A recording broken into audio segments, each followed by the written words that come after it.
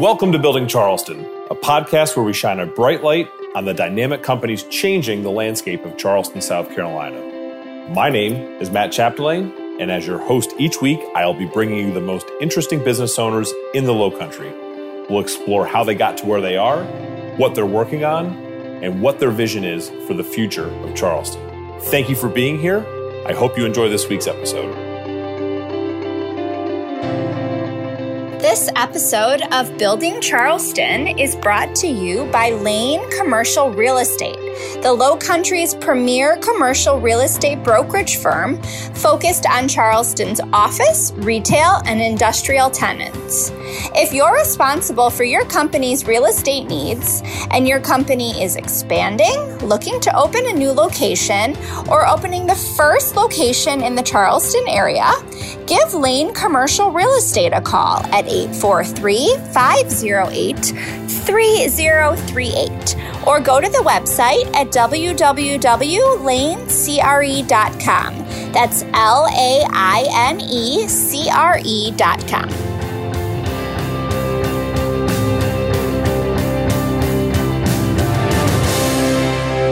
Good morning, everyone, and welcome to the Building Charleston podcast, the podcast where we take a moment each week to meet the leaders who are changing the landscape of Charleston, South Carolina. My name is Matt Chapdelaine. I'm the host of Building Charleston and the broker in charge at Lane Commercial Real Estate. We are recording this podcast on September 27th, 2019, and we're recording from the offices of Mike Seekings for mayor. Today's guest is a lawyer. He served on the Charleston City Council since 2010. He's the chairman of CARTA. He's also the board of directors, Charleston Area Regional Transportation Authority, where he chairs multiple committees. He's a member of the Charleston Area Convention and Visitor Bureau and the Gibbs Museum Board of Directors. For those familiar with the Cooper Bridge Run, he's the interim executive director. He's been a professor at the College of Charleston and the Charleston School of Law. And if you're out of breath just listening to all that he does, then try to keep up because he's an avid runner too. Most importantly, he's a candidate for mayor of Charleston, which is why he's here today. I'm pleased to welcome Mike Seekings to the Building Charleston podcast. Welcome, Mike. Oh, Matt, thank you so much for having me. This is exciting to talk a little bit about what's going on in our community, how we're building, and we certainly are. So. Yeah, well, it's Charleston's one of the most beautiful places in the world. I think that's why so many people are moving here, in my opinion. But if we're going to keep that going and we're going to keep the party rolling, there's some issues that our leaders are going to need to address. So let's learn a little bit about Mike Seekings. Sure. Mike, you wouldn't mind just tell us a little bit about your background and who you are. So I am not a native Charlestonian. One of the things that happens when you run for public office, they publish a little blurb about you in the paper, and it sort of gives your bio. And I was walking down the street the day after I announced, and that was published in the paper a bio about me, and it noted that I was born in London, England.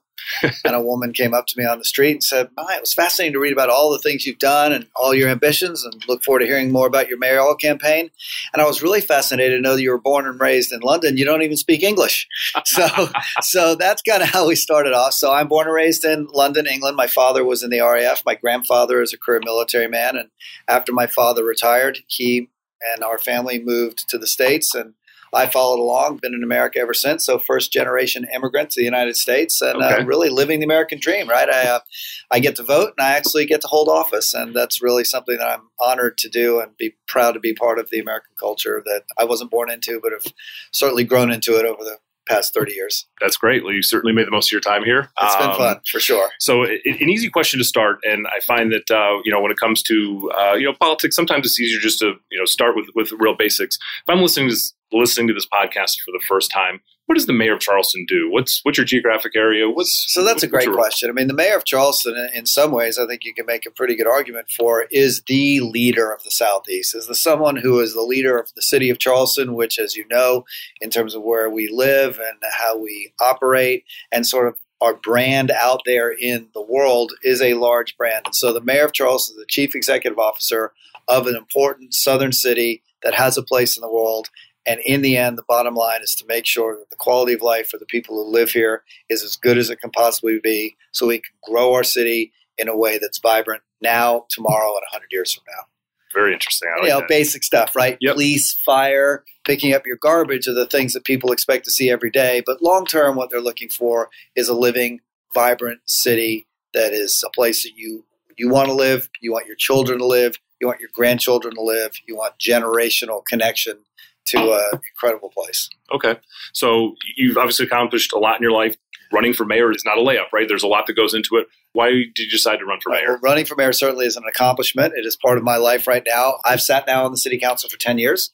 I have been an integral part, I think, of a government in a time in Charleston that we've never seen before. We were founded in 1670, and think about it, we haven't all been around since 1670, but even in my lifetime, which has now spanned 60 years, and yours a few years less, but there's never been this much activity, this much growth, this much focus on Charleston and our region in our history. And so to be a part of that, first off, is an honor, but then to think about what it's going to take to make sure that we are as good today as we were yesterday, if not better, takes leadership. And for me, that's the reason I've gotten into this race, is to provide that leadership on a local and a regional level to address the things that come at us every day. Quality of life, which means what about transportation, the water that's around us and coming at us. We have to manage housing and affordability. And then the dichotomy between growth and development and overdevelopment without planning. And I think those are things that we need to address. The mayor of Charleston needs to take that lead. I think that I've got the skill set to do it. Certainly interested in it, and this race is all about that. Well, you touched on some of the the hot button issues, if you will, in this campaign. So let's dig into each one of those a little bit on kind of a case by case basis. We'll start with the flooding. I was lucky enough to hear you talk about flooding at Hull's Chop House shortly after you announced that you were running for mayor. It was a really great presentation because flooding is a huge deal down here. We've had really world leaders, the Dutch, come and kind of assess what's going on here. If you're elected, first term in Seeking's administration, what's one tangible thing that you would commit to in your first term that would help with the flooding issue? Well, the first thing I would do, and I've even done it already, but I would do it first day, is just prioritize, have a plan and prioritize what we need to do to address the challenges that are presented by water that comes up at us from many directions. Comes at us through tidal, through storm surge, and it comes at us through rains. And we have to address that with certain projects. Number one in my mind is the Calhoun West Drainage Basin, which is the hospital district at 850 acres on the west side of the peninsula, gateway to West Ashley. We have to make sure that's accessible. Without that, our quality of life is affected incredibly. No hospital district. So that would be number one. Number two is the Church Creek Drainage Basin, an area where we've built probably where we shouldn't have. We need some zoning help out there. We need some reconfiguration of how we live. We'll get after that. West Ashley, a modern bedroom suburban community that when it was built, the drainage planes over there are through open ditches.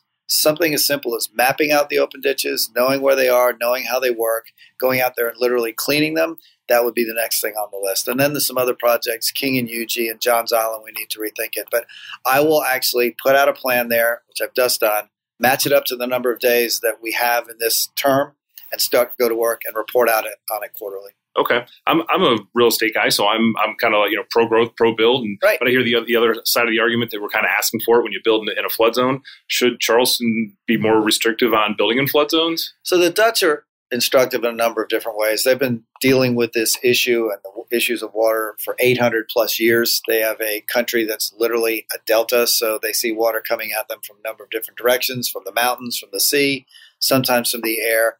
And they sort of match all that with the realities of their geography. Half their country is below sea level. We have a lot of areas in this region that are low. We are called the low country for a reason. It is descriptive. It's not just poetic. And so as we get through the poetic part to the descriptive part, we just have to use some common sense. Johns Island's a perfect example. There's a good part of Johns Island that's well below 15 feet. Water flows through those areas, trying to get to the Stono River, trying to get out to the Atlantic Ocean. We're going to have some reasonable zoning that puts restrictions in building in places that we know 5, 10, 15, 20, and 30 years down the road will be more susceptible to water and more water. And the Dutch have really put their finger on that. And look, if you're going to bring the experts in the world in, and you're going to pay them, and you're going to ask them to give you some recommendations, at some point you got to take that to heart. And I believe Johns Island is a perfect example where they've really shown us that we can do some things to lessen the effects of the increasing amounts of water that are coming at us. Excellent. I like that. So we'll pivot off of flooding for a bit. We'll go to traffic. You are the chairman of CARTA. I am. What's in the works at CARTA that you think is going to make transportation more reliable on our streets. So one of the things I'd like to talk about, and I hope you don't mind if I digress just a little bit and talk about metrics. I'm a metrics person. Sure. We're a city. You probably don't even know. If I were to ask you what the population of the city of Charleston is, I'm not going to put you on the spot. But if I were to guess 750? So 750, that would be the region. The city of Charleston, and the way you know if you're in the city of Charleston, by the way, is you go look at the color of your garbage can. If you have a green garbage can, you're in the city. We're 135,000 people. That's probably, to most people listening to this, they're going to think that's smaller than I thought it was. Mm-hmm. And we're divided geographically as following. Daniel Island, 10,000 and growing. James Island, 10,000, pretty stable. A lot of governments over there. Johns Island, 10,000, growing a little bit. West Ashley, 75,000 people. That puts the peninsula at 20,000 people. So against that backdrop of 135,000, we get 7.5 million visitors a year. 7.5 million. That's 20,500 a day. So mobility and the way we move, not only the people who live here, but visit here is a big issue. So backdrop now into the question you asked. Through CARTA and through other operations and options we've got in this region, we have to think about transportation and transport and mobility other than one person, 4 tires every time they go somewhere. So CARTA has taken the lead on that. I've been the chairman now for 5 years. Proud of the things we've done. We've gotten ourselves out of $6 million worth of debt. We've instituted downtown the HOP, which is Hospitality on the Peninsula shuttle that's actually working quite well, 600 people a day. That's 600 cars off the street. We are replacing the oldest fleet in America of buses. We're taking the lead on low country rapid transit. So every vibrant community, every vibrant city has to have options for mobility, transit being one of them, and we just need to build that into our program here. It will be, in the end, one of the best investments we can make for our community. Okay. So big picture in terms of a vision for how we commute in Charleston, does that revolve around a bus rapid transit system? Is that, or are there other kind of initiatives you think are, more big picture visionary type stuff? So the big picture is, yes, you have to give people an option if they're going to take transit to do it in a way that's more convenient, more reliable, and a little bit cheaper than their other options, which is getting in their car. And so transit lanes that are set aside from traffic that's out there, dedicated transit lanes, that's where we're headed with Low Country Rapid Transit from Somerville to downtown, ending at the medical district, 23 miles in a dedicated lane. It is rubberized. It'll look like light rail, but it will be rubberized. And that's an option then. If you want to get in a traffic jam, have at it. But we'll give you something that, I hate to use a colloquial term, but it's got to be cool, right? You got to want to use it. Mm-hmm. And that's something that we're going to work hard and strive to do to make sure that when we put this transit spine in, that is something that is not only usable, but people want to use. Excellent. So next topic we'll talk about is overdevelopment. Right. Which is a tough topic. Right? It's a tough topic. What does overdevelopment mean? Right. So sure. It's the kind of growth that we have here in Charleston that we've experienced here. Most mayors would die for. Most regions of the country would be just ecstatic about it. But in Charleston, it's something that we're learning to deal with. How should a mayor responsibly manage growth? Well, that's a great question. And overdevelopment is really just a code word for planning. I mean, we need to plan, and we need to think about how we plan. And what the one tool that any city or county or region has in its arsenal and its toolbox is zoning. And so the way a mayor should operate along with his or her council and along with other governments around is to look at our zoning patterns, look at our zoning codes, and make sure that it allows for growth and development in areas that we want to have growth and development and discourages it in areas where we don't. The spine of the city. I told you the peninsula is 20,000 people currently who live there. In 1951, there were 70,000 people. We've got room for growth in the peninsula, especially in the upper peninsula. Let's zone to it. Let's have some attainable housing. Let's have transportation. Let's have live, work, and play. And then out on Johns Island in the low areas where we necessarily don't want dense development, let's think about things like transferable development rights. Mayors have to think about zoning codes and the options that they've got to match their resources with their needs and to plan. And if you don't do those things, you get overdevelopment. If you do those things, you get reasoned, thoughtful, long-term, successful growth. Okay. So going back to maybe defend myself on that 750 number is, as a real estate professional, I look towards, as a region approaches about 1 million people, that's when really Fortune 500 companies and the big, the Boeings and the Volvos, who we already have here, really start to take a hard look at this is a place to relocate and set up shop. If I was a Fortune 500 company who was looking to move, would you encourage them to look at Charleston? So great question. They're all great questions, by the way. Fortune 500 is a buzzword that we use to sort of denominate the largest growing vibrant companies in America. But as you know, there are many diverse and growing and vibrant companies out there. It's easy to see a Boeing as you're going to the airport and see the Sprinter vans that are produced here and see the BMWs that come through our port. But one of the things that we've got here is this incredible network of entrepreneurs in the tech industry and the software development, coding business that are part and parcel of the fabric of our city. They're economically super beneficial to who we are. They pay high wages. They're low impact on our infrastructure. And recruiting and retaining that type of business, to me, given the geographic limitations that we have, given the infrastructure limitations that we have, that's a area of recruitment that we need to continue to get young, what I call business entrepreneurs and business commuters that can come here and embrace and enjoy what this region has to offer. I don't think there's a huge opportunity for 5 or 6 or 7 or 8 more Boeings here, but there's massive opportunity for hundreds of smaller young entrepreneurs to come here and build businesses that will sustain a community for a lifetime. Great answers. All right, we'll pivot now to the topic of affordable housing. We talk about how many people are moving to the region on a daily basis. Housing stock's a big issue. What can a mayor do to make sure that the middle-class family can have a decent place to live in the area? So I think a lot. And again, it goes back to the tools that he or she might have, which is zoning. I don't like the word affordable housing because affordable is what you got in your pocket today. I think you have to think about tiered housing to the needs and the demands that are out there. So let's take as an example 2 segments of our economy here, the hospitality industry and the healthcare industry. And we'll go backwards. The healthcare industry, MUSC, Roper, and the VA employ 25,000 people plus or minus a day in an area of Charleston that's on the peninsula, and surrounded there is expensive real estate, right?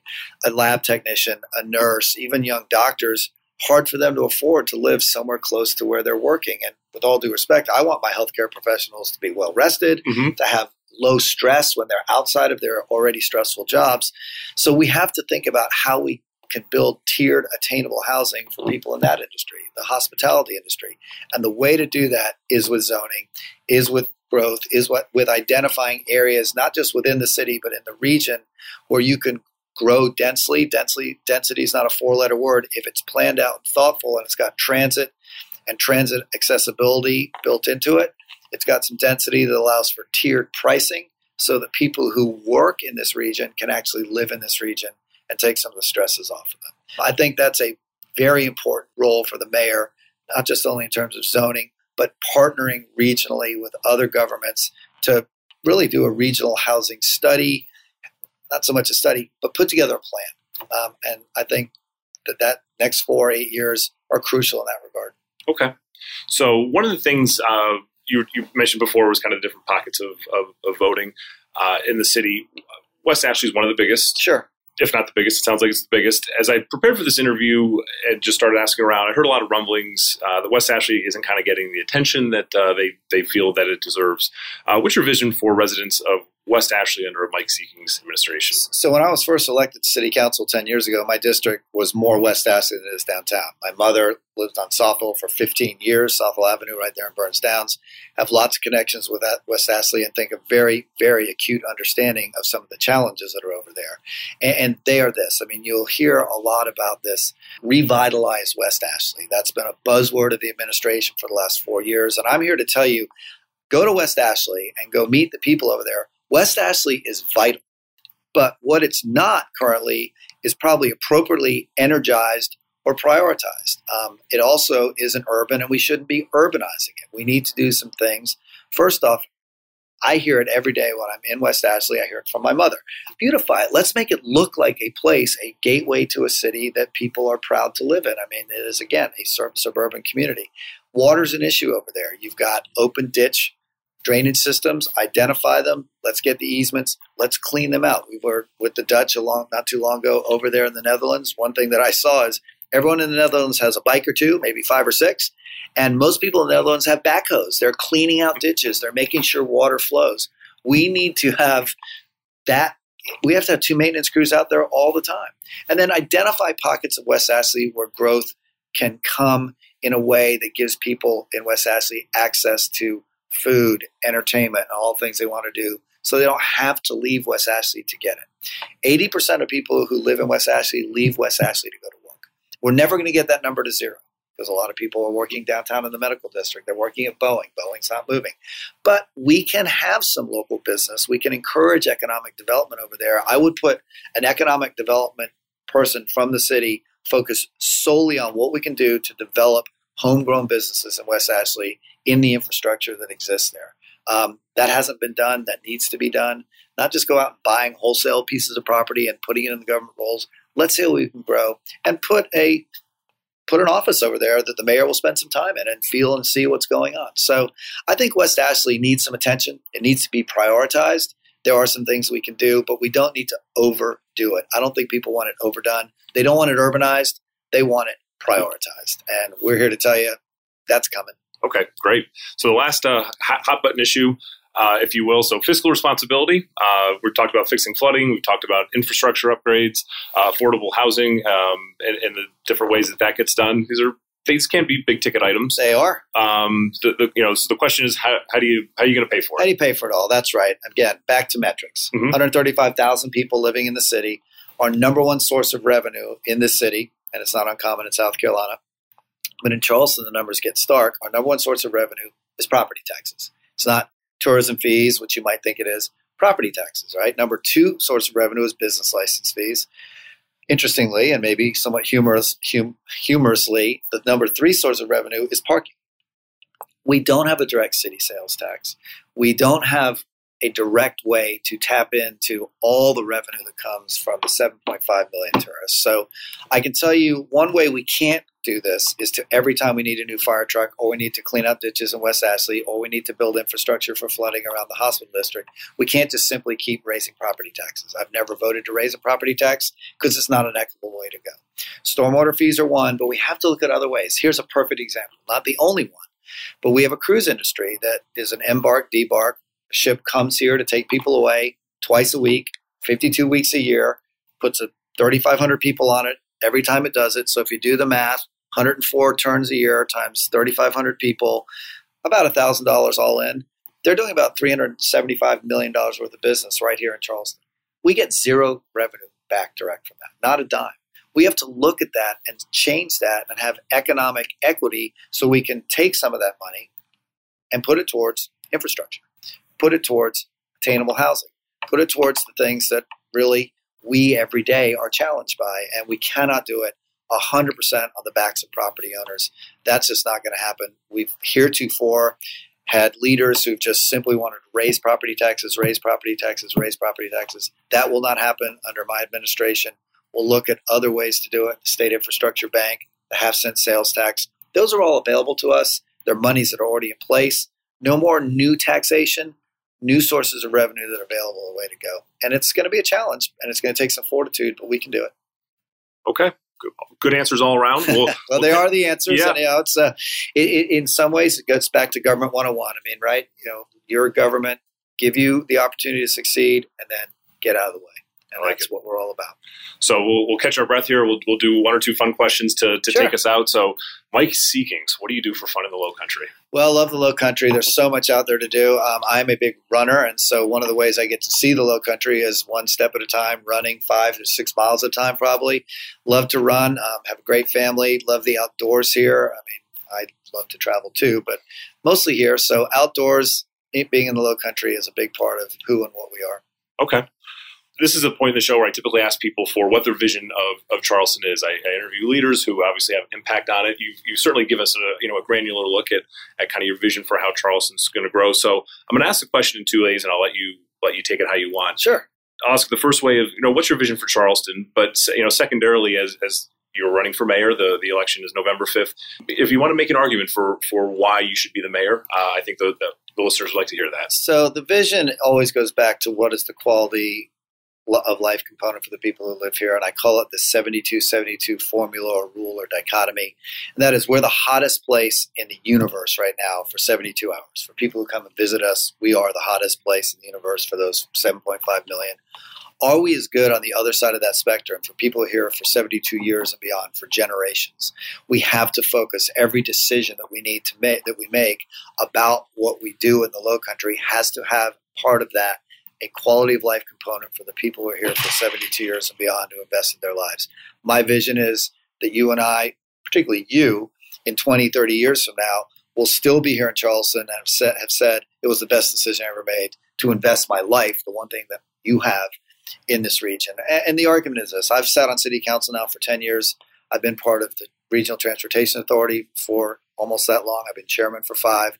I've been the interim director of the Bridge Run. I sit on the Traffic and Transportation Committee, many other things, on the board of the Convention Business Bureau. Technically, I know as much, if not more, about what goes on both in this city and this region than probably anybody. I've had a 10-year entrepreneurship, if you will. I've learned to work and play very well with the region. The CARTA board is made up of 18 elected officials from this region, of which I've now been elected 3 times unanimously. So the Seekings administration will come from day one with experience, with a vision, with a plan, and get moving on many of the things that I and you hear every day out there in the community that need to be taken on, the challenges that seem daunting, but really, it's like running a marathon. Mm-hmm. People say, you're a runner. I say, well, you are too. So I could never run a marathon. Take 3 steps. You're now a marathoner. You just got to keep going. And you can't get to the end until you've taken that first step.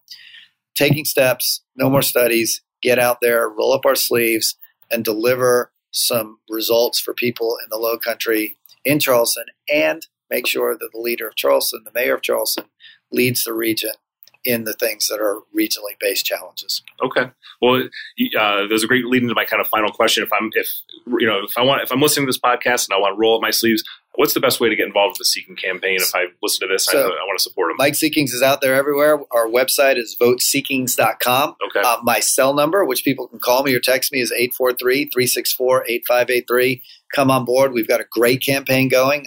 We recognize that it's not just all work. It's been a lot of fun, a lot of young people. And I will say this, having been both a volunteer on a campaign and now being on a campaign, get out there and get involved in local government. If you're not interested in running yourself, get involved in a campaign. You'll learn a lot about what happens in your town, in your region. Get behind a campaign and a candidate you like and respect, and you will have a very rewarding experience. So come on, we'd love to have anybody. It's only 45 days till the election, so lots to do. I'll have all that information in the show notes to this, so anyone who's listening to that didn't have a pen, maybe they were driving, you'll be able to find all that in the show notes.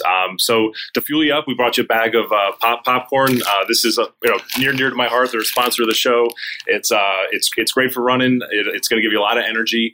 We hopefully look to the Seekings campaign to mandating this to be in every grocery store and every bar and restaurant in the city of Charleston. But let me just say this: we're gonna eat it. We're gonna put it prominently out on the tables in our campaign. We'll put it out there on social media, and we'll certainly make sure and encourage everybody in town to get this on the shelves. Love me a good popcorn. And it is really good. It's one of my favorites. So at this point, I wrap up the show with a pro tip, a Building Charleston pro tip.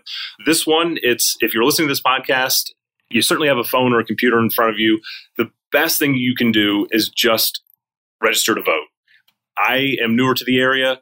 I went online. I have a South Carolina driver's license. It was incredibly easy just to register to vote. So my pro tip for this week is if you don't know what you're doing, just Google it. It's all going to be there. Eventually, it's going to take you to charlestoncounty.org. You look for the voting tab. It's a very simple process. So the pro tip for this week, get involved, get out there, make sure you're registered to vote. So on November 5th, you can go out there and vote for the candidate that you think is best. If you like this episode and you want to hear more, please like the podcast and subscribe. Building Charleston publishes each week, and we have some more exciting interviews that are on deck. If you have questions or comments or know someone who should be featured on the show, definitely have them reach out to me. My contact information will be in the show notes too. Finally, if you're a business in the Low Country who's looking to expand or relocate your business, or if you're listening to us from somewhere outside the Charleston area and you're considering moving your business, please reach out to me at Lane Commercial Real Estate. Again, my contact information will be in the show notes that follow this episode. With that, thank you one last time to Mike Seekings and his staff for making this podcast happen. Thank you to the listeners for downloading and tuning in. Go out there, everybody, and make it a great week. This episode of Building Charleston is brought to you by Lane Commercial Real Estate, the Low Country's premier commercial real estate brokerage firm focused exclusively on representing Charleston's office, retail, and industrial tenants. If you're responsible for your company's real estate needs and your company is expanding, downsizing, looking to open a new location, or opening the first office in the Charleston area, Give us a call at 843-508-3038 or go to our website at www.lainecre.com. That's LAINECRE.com.